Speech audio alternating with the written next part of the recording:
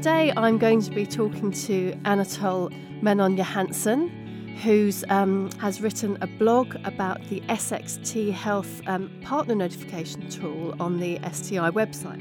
He's going to talk to us today about the tool, about partner notification, why it matters, and thinking a bit about what the future of partner notification might look like. Welcome, Anatole. Thank you very much, Jackie. Thank you very much for joining us. Tell me, first of all, what is partner notification and why is it important in sexually transmitted infections care? Well, partner notification is the key to actually understand where the infections are in the sexual network, because if we don't, then they continue to transmit infections within that sexual network. So what does partner notification involve for somebody who doesn't know? Well, yeah, so what will happen typically is somebody is tested for an infection either because they have symptoms or they don't.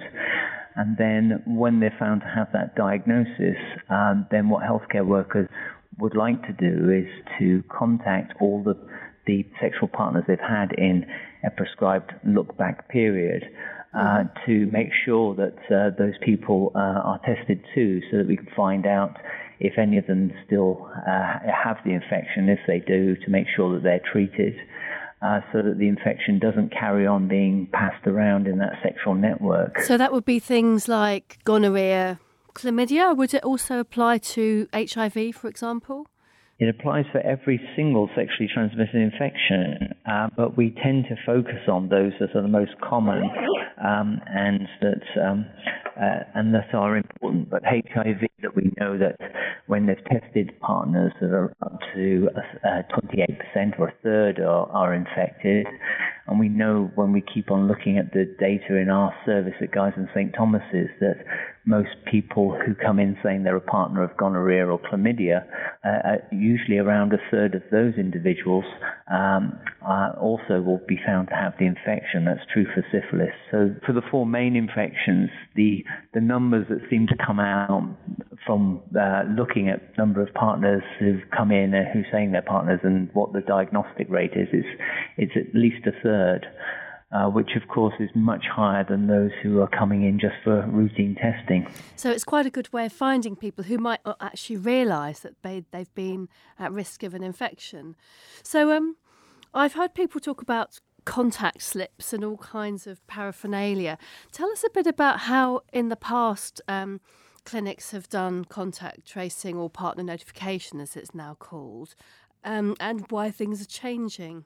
Well, the traditional method that I first saw when I started in sexual reproductive health was that you gave a piece of paper that normally had carbon copies, and you would write on the code. When we initially started doing this, we only used the KC60 code. So you put on the code of the sexually transmitted infection, you give that to a person, and this piece of paper would then you'd ask that patient to then hand it to their partner, who would then use that piece of paper to take it into a service to make sure that they got properly tested. When I was a small girl, I remember watching a programme about this, which involved contact tracers hanging around about nightclubs. But when I went into the field, we didn't see very many actual contact slips. So how much do you think people have kind of talked informally, and how much do you think contact slips were actually a technology that people used? I think it was an active solution that clinicians felt that would at least help. Yeah. But I think in terms of recording its effectiveness, there were various areas of the UK and I'm sure in other parts of the world where people tried to get those contact slips that ended up in clinics back to the originating clinic to give some idea of how many contacts did get tested, but because people turn up without the slip, or it was hard to actually get those slips back to clinic, we found it very difficult to close the loop and know if they were actually given in the first place and if that person then acted on them.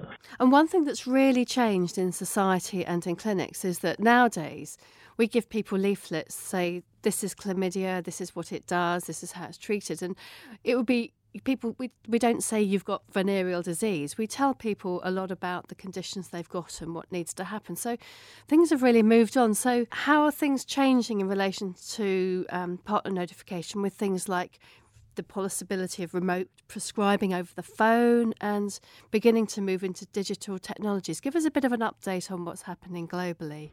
There are many different ways that we can communicate with people now, and it's meant that it's possible to use technologies to communicate with patients more effectively about results, but also to contact partners the same way.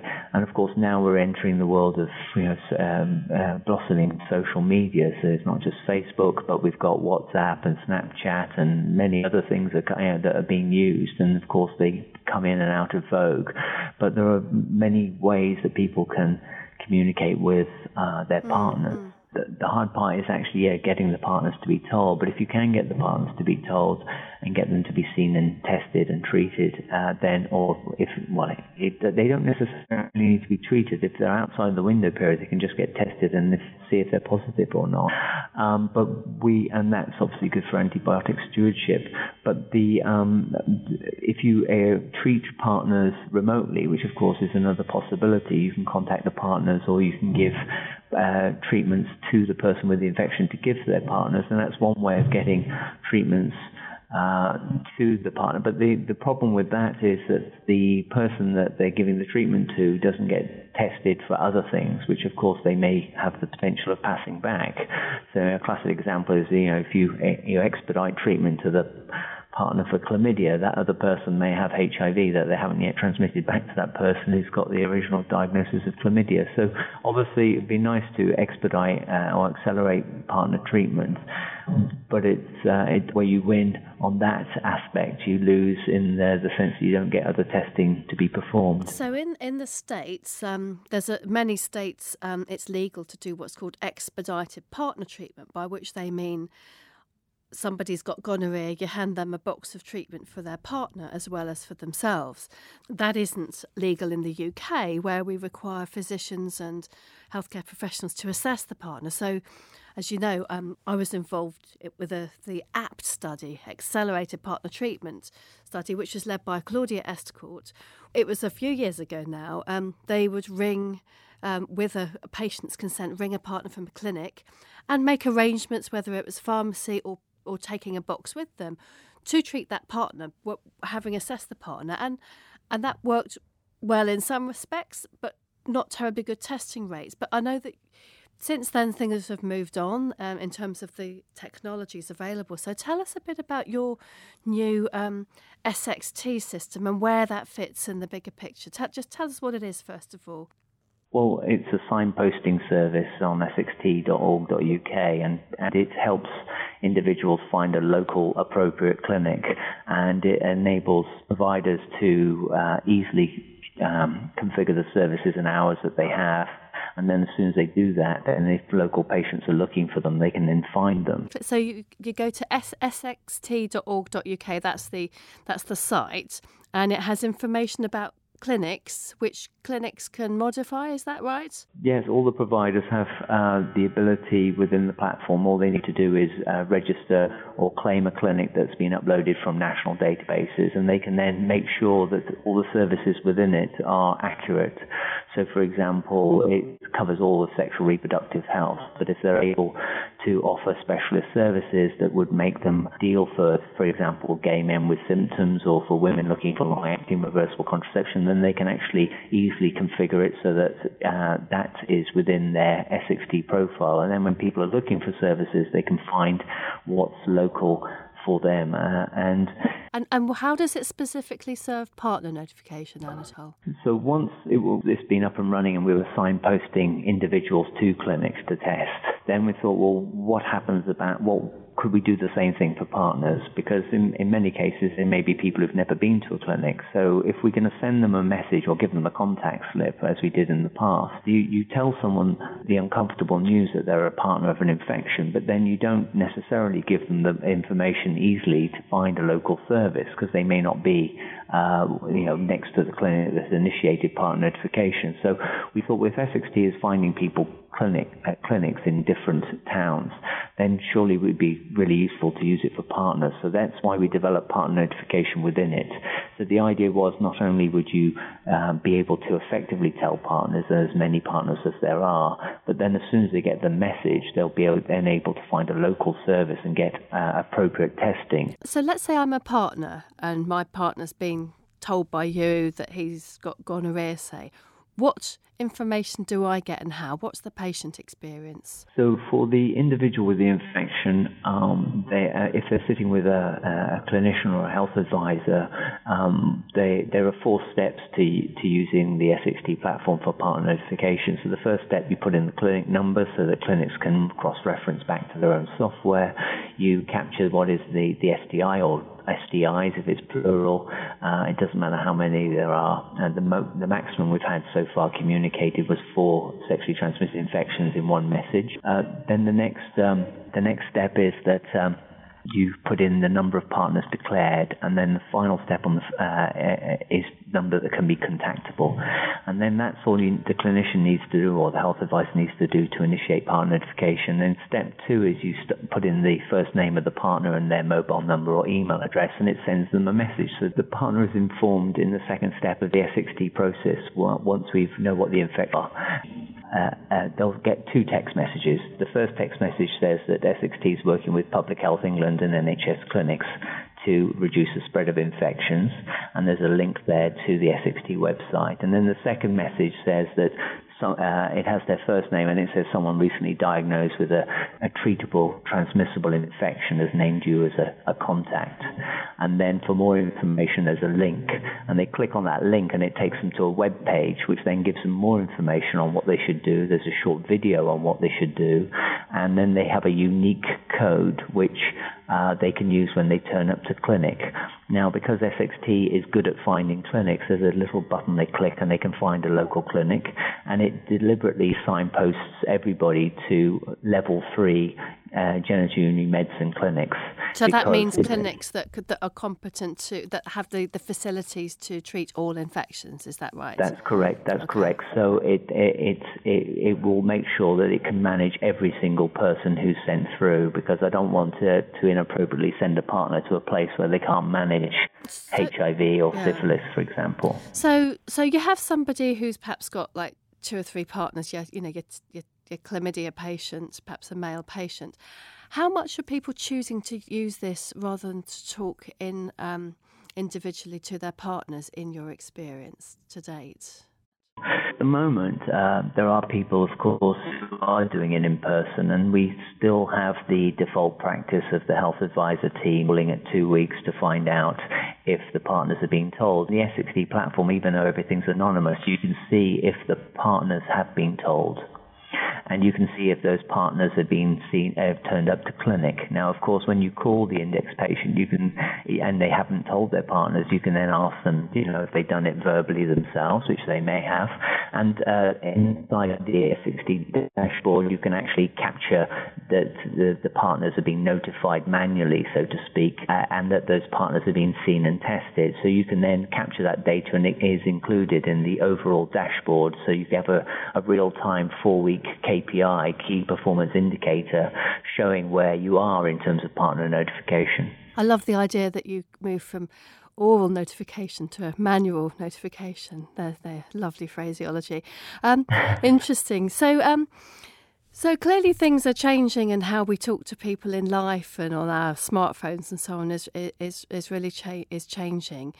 This won't be the last technology. What are you planning to do to evaluate this, and where do you see it as fitting into the kind of bigger picture of how sexual health services are changing? Well, next week I'm presenting an e-poster at Public Health England about the difference between those patients diagnosed with syphilis and using the tool, and those with trichomoniasis.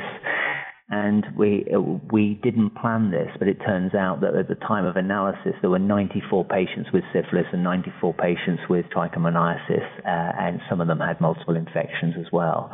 And in the syphilis group, it's mostly men who have sex with men, and only and where ethnicity was documented, it was only 7% were from the black minority ethnic community. Whilst with trichomoniasis, it was all heterosexual, and where ethnicity was captured, 50% were from the black minority ethnic community. So what we can do is with this tool is you can actually see how it works with the different patient groups.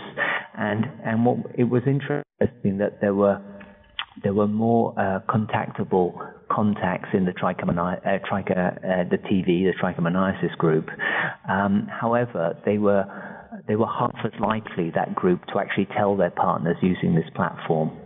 So when the partner received the link, either as a text message or email, they were 50% less likely to open the link to actually see that they'd been exposed to a curable transmissible infection. Then in both groups, when they'd actually been told and then opened the link, and they were just as likely to turn up to clinic to be seen and tested. So there's definitely an adoption difference between different groups, and we obviously need to work with that and understand it. But there seems to be a greater adoption amongst men who have sex with men, using the tool to communicate with partners and for those partners to open the link and to be seen and tested. And the KPI of the key performance indicator measurement for syphilis is that for every 100 people diagnosed with syphilis, we're getting 27 partners seen and tested by the tool without any health advisor or results team having to pick up the phone and actually contact anybody. So we're getting a good adoption and sign-off without having to do extra work, which is good.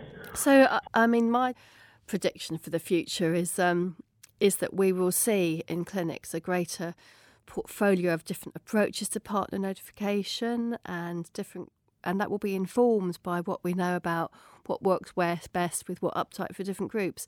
Do you see that future, or do you think in the end we will be doing all of this work digitally? I think there's always going to be a mixture, Jackie, and health advisors actually find out there's been more partners than people when they're doing it over the phone. And when the health advisors are using the tool, they're getting 37% more as told. And then by extension, there's more partners seen and tested. And the difference with gonorrhea is, there is for every 100 people with gonorrhea, with the people doing partner notification over the telephone using this tool, we're only getting 6 partners seen and tested in 4 weeks, whilst when it's done through the health advisors, it's 14 partners seen and tested within 4 weeks. So there's definitely what this tool is showing is how it works not only within different patient groups with different diseases, but also with different members of staff and different approaches. And it's going to have to be a mixed methods, and we're going to have to learn over time which groups respond best to which methods, because that's the only way we ever hit the targets that we need to hit. And there was a lovely fact book that came out by the World Health Organization about sexually transmitted diseases, and they show that every day there's 1 million STIs transmitted globally. So there's a lot of work to do in regards to the fact that many people are unwittingly spreading the infections, and partner notification is the key tool that we have. So the more digital tools, the more approaches, the more research, the more behavioral interventions we can have, the more anthropology we can apply to this and psychology we can apply to this, the better. And of course, the other side is, the other thing we'll need to be doing is kind of looking at costs and efficiency and so on. And I think, we all agree that our partner notification outcome measures need a bit of work and improvement, and that's perhaps be another one for another podcast, Anatole. Great. Definitely. Thank you very much, Anatole. That's been a fascinating discussion. I'm sure it would be a real interest to our readers in the UK and abroad. We really look forward to seeing where this work goes in future. Thank you very much. Thank you, Jackie.